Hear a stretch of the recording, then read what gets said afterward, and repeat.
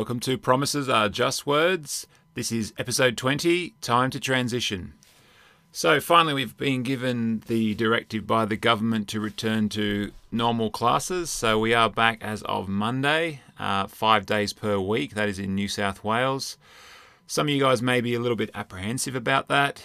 Some of you guys might be in a little bit of a routine, unfortunately, and that's more of a negative routine, I would say, in terms of isolation. Well, you know what, as said, in terms of action, a lot of the time that conquers any fears that you may have. Fear is something that keeps us from achieving our dreams. Action can also involve risk, and remember that putting it all out there on the line, you may feel out your comfort zone and exposed, but without risk, there is no reward. In order to achieve excellence, it's important that you understand it won't always be perfect. Everybody who is a success has failed at some point.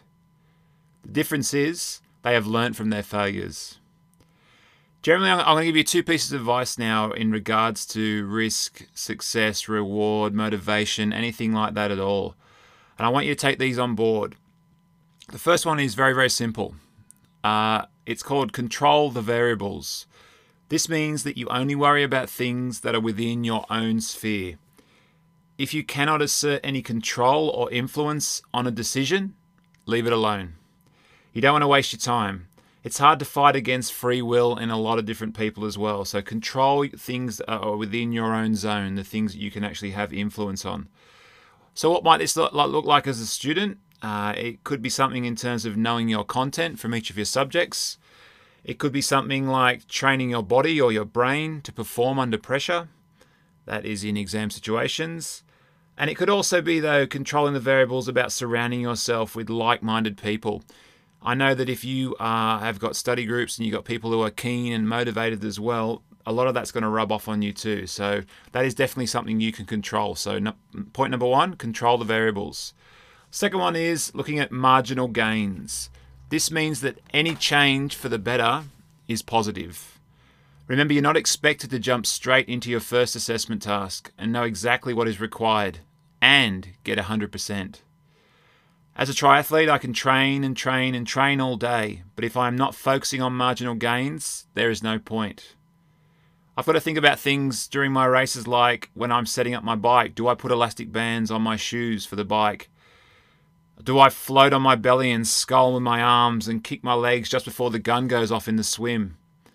Do I have my bike in the right gear appropriate for the course before I go out? These are all very simple things that are very marginal as well, but things that I consider when I go into races.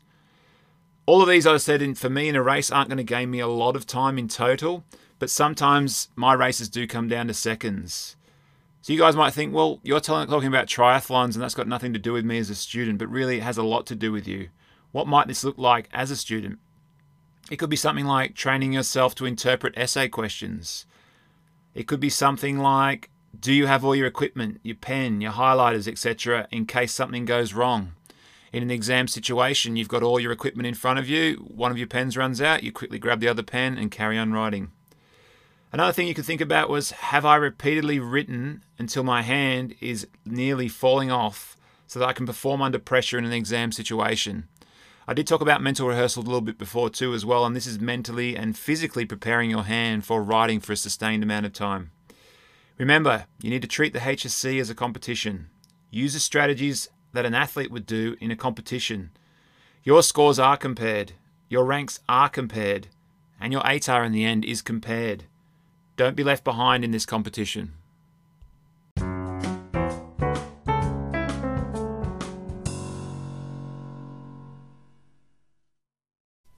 One of the things I'd like to remind you about is the catchphrase, pass the pod to your squad. As part of this as well, make sure you are talking about the podcast with other people, whether that's students, whether that's other teachers, or just in general people that enjoy listening to the interviews I've got in there. It is coming up, and this is episode 20. It's time for a competition. So as part of the Anything to Say, you need to go to anchor.fm/Mark-Atmore5. Please leave a message. The message will be the answer to the following question. The question that you will need to answer is, in what year was my guest in today's episode born? I'll repeat the question. In what year was my guest in today's episode born? Remember, you need to go to the website that I just gave you just then. You need to leave a message on anything to say, and the first person that actually comes up with the correct answer will win a prize.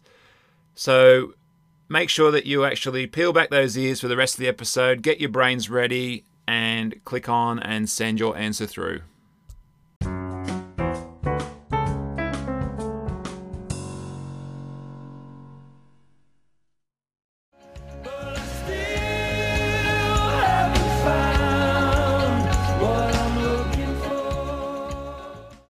I didn't know that today. I thought I would focus on 5 facts about education or education/schools. So the first one is this: students in China receive the most homework in the world, on average 14 hours per week. Number 2, France has the shortest school year, but the longest school day. And I think sometimes they actually go in on Saturdays as well. Number 3, in the Netherlands, children start school on the day they turn 4. So they're always having new students come in. Number 4, kids in Finland start when they are 7. So in contrast to those in the Netherlands, they start when they're 7 in Finland. And number 5, the world's oldest school is the King's School in Canterbury in the UK.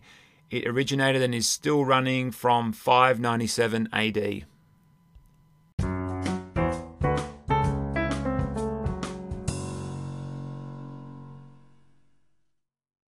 I'm not afraid to take a stand, everybody, come take my hand, we'll walk this road together, through the storm, whatever weather, cold or warm, let you know that you're not alone. In today's part of the podcast, Always Learning, we're going to be looking at film study. This is probably, I would say, the most enjoyable part for a lot of English students who are studying English as a subject, because they just feel they're going to sit back, put on a movie, get the popcorn out and watch the movie and then not do anything for it. Unfortunately, the bad news is that there is a lot more to film studies than just doing this. We do film studies at our school from probably at least year 7 and 8 all the way through to senior students as well too. So some of the things you need to consider in terms of Always Learning for film study are the following. Considering techniques. Techniques are very, very simple. They could be something to do with camera shots, for example. Having a long shot, obviously showing landscape and obviously setting the scene. Mid-shot of the actual character, focusing on the torso and their head. And then maybe even to a close-up or an extreme close-up of some feature on that person's face. Another part using camera as well too are the angles. For example, 3 angles could be low angle. That could be the camera is actually positioned on the ground looking up at someone, and the character who they're looking up to is asserting that power or authority. Or it could be a high angle looking down on something and making somebody or something look really, really small. It could also be like an eye level shot as well too, in terms of angles and having a face-to-face conversation with somebody. One thing you also need to do in terms of techniques are consider colour. Colour can also imply mood. In Schindler's List, for example, it can also be like a motif. Schindler's List is primarily, it is black and white, except for a girl that's got a red coat on, and that becomes a motif throughout the whole film. Dialogue is obviously another technique too as well. Consider the words that characters are speaking towards each other. You need to also focus on the transitions between the shots as well too, so focusing on editing features. Another important feature is also lighting. Looking at low-key lighting, for example, and that could cast shadows and it could create some kind of mood or atmosphere about the scene as well. So the positioning of lighting is really, really important. Mise-en-scene is a word that probably is used a lot by teachers, and a lot of times students don't quite get what it actually means. It's basically looking at an assortment of different things that make up ideas about the film. So it could be looking at characters and how characters interact with each other. Who's the protagonist? Who's the antagonist? As part of mise-en-scene, it also considers costume, and part of that also is makeup. So if you're looking at a historical or a period drama, obviously the costuming is going to be very different from a modern day film. Setting is also really important in mise-en-scene as well too, in terms of letting the audience actually look at it and understand what's going on. Sometimes we take a character and put them out of their normal setting or their normal environment and see how they react to. And again, that has a different effect on the audience as well. Part of any kind of film that you have, you generally will have a soundtrack as well too, but you'll also have music. And music can also convey mood and theme and atmosphere as well too. In terms of music as well too, obviously it can try and set the genre as well to the study of the film. One of the last things I want to say about this is, look, considering sound. Two examples of sound are diegetic sound. So diegetic sound is sound that is created once the movie is being filmed at the time of it being filmed.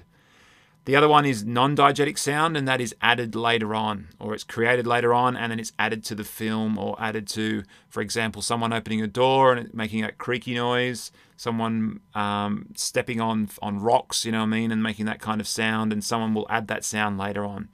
So these are just some ideas that you might wish to consider in terms of film study. In any kind of essay or in any kind of response, you're probably not going to need to talk about every single one of these, but probably picking out 4 or 5 of these techniques. And obviously, depending on the film you're doing, the strongest ones possible. So don't pick sound if you're looking at obviously a silent movie or something like that, because that won't be a very good option. In terms of film, obviously shots and angles are very important as well. So consider the film before you consider which techniques you're going to use.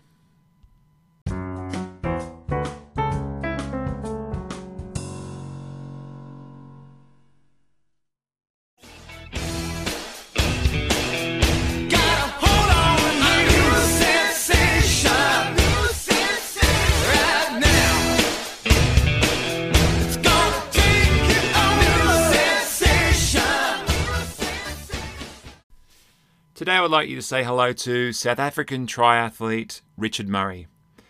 I thought it was time to include somebody that I look up to for inspiration, because I am talking to you guys about people that inspire you. So I thought I would have a personal choice here and include Richard Murray. He always gives his time up. He answers lots of questions. I know I've spoken to him a fair bit over Instagram. I did meet him at the 2018 Triathlon World Champs on the Gold Coast and actually got a photo with him, which is my lock screen on my computer. Richard started off in duathlon, which is run, bike, run, and he won the 2007 and 2008 Junior World Champs. In 2010, he won the Under-23 African Championships in duathlon and triathlon. At this stage, he switched over full-time to triathlon, because there is a lot more money in that than there is in duathlon, and he hasn't stopped smashing goals since. On the World Triathlon Series, the WTS, he has had 95 starts, 46 podiums, and 25 wins in total. Richard's strength is his run speed, and he recently ran a PB for 5 kilometres. He averaged 22 kilometres an hour for the whole 5 kilometres. You can check out his YouTube channel and also his Instagram page and hit him up with any questions that you've got. Top bloke, great triathlete. Say hello to Richard Murray.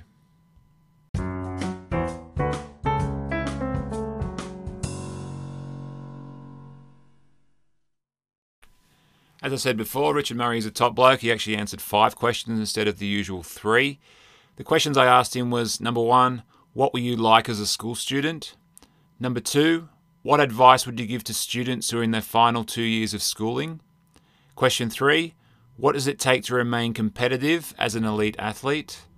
Question 4, what honour do you value most, representing South Africa at the Olympics or getting on the podium in a WTS race or series? And the last question, question 5, what are the 3 funniest things that you have seen during your career as an athlete? Yeah, when I was in school, I was quite a naughty boy, definitely a very sporty boy as well. And I enjoyed running a lot, so I did cross-country racing. I was a bit of an introvert, a little bit. Had a couple of friends in the school, but I was not really part of any group. I kind of went my way through school. I kind of just got through school. I wouldn't say I was a high academic of any note, I enjoyed school. I enjoyed doing sport at school mainly, and managed to get through, finished high school, and everything was fine. So then I went from there on to college. Some advice I'd give to people that are leaving school or students that are leaving school soon.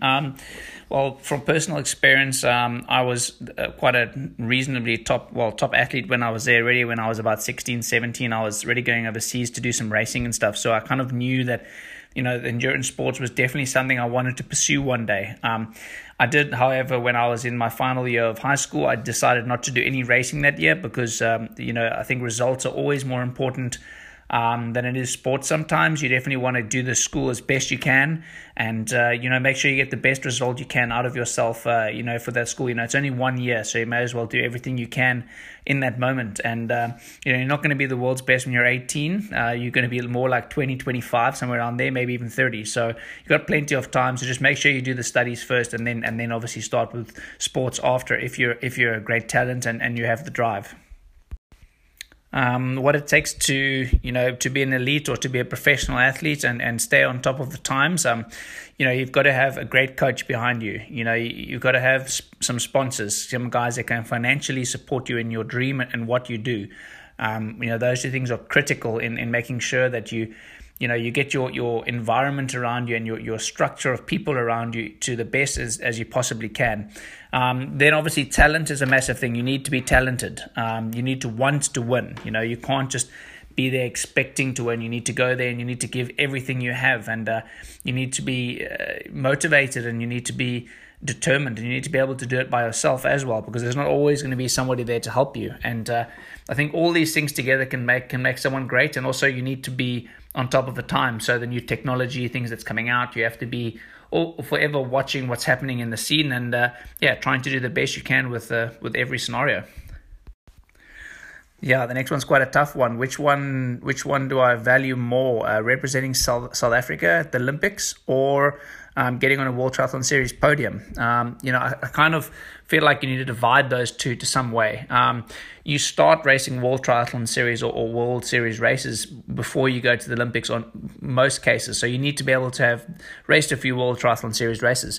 That being said, there's not all that many athletes that manage to get onto a World Series podium. So for me, that's a massive achievement. If you never get a World Series podium, that's huge. There's only maybe 10% of athletes get to do that, and more percent of athletes that have gone to a World Series can go to the Olympics. So technically getting on a World Series is a greater achievement. Getting on the top several World Series is a really, really big achievement.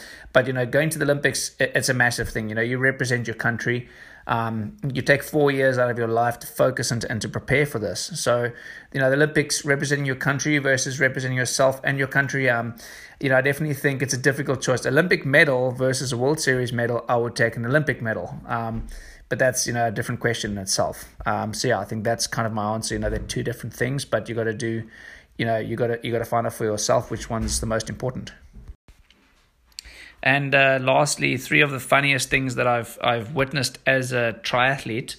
I think one of it wasn't funny, but in Abu Dhabi the 1 year there was a lot of rain, and the race cars go on this course that we were racing on, and there was a bit of oil on the corners, and about half of the field went down and continued to crash all the time, which kind of looked funny, but then I crashed myself, and then it wasn't any funny anymore. So that was one of them. The second thing that happened to me is while I was swimming, and I put my hand into somebody's mouth during the swim while they were breathing, and I felt their teeth, and that was a little bit funny and scary at the same time. And the third one, I think, as well, I was once doing a duathlon, and I forgot it wasn't a triathlon, and I went out from the first run. When I grabbed my bike, I ran out with my running shoes on, and I ran out to the transition line, and everyone was screaming at me. I had to take my running shoes off. That one was also pretty funny.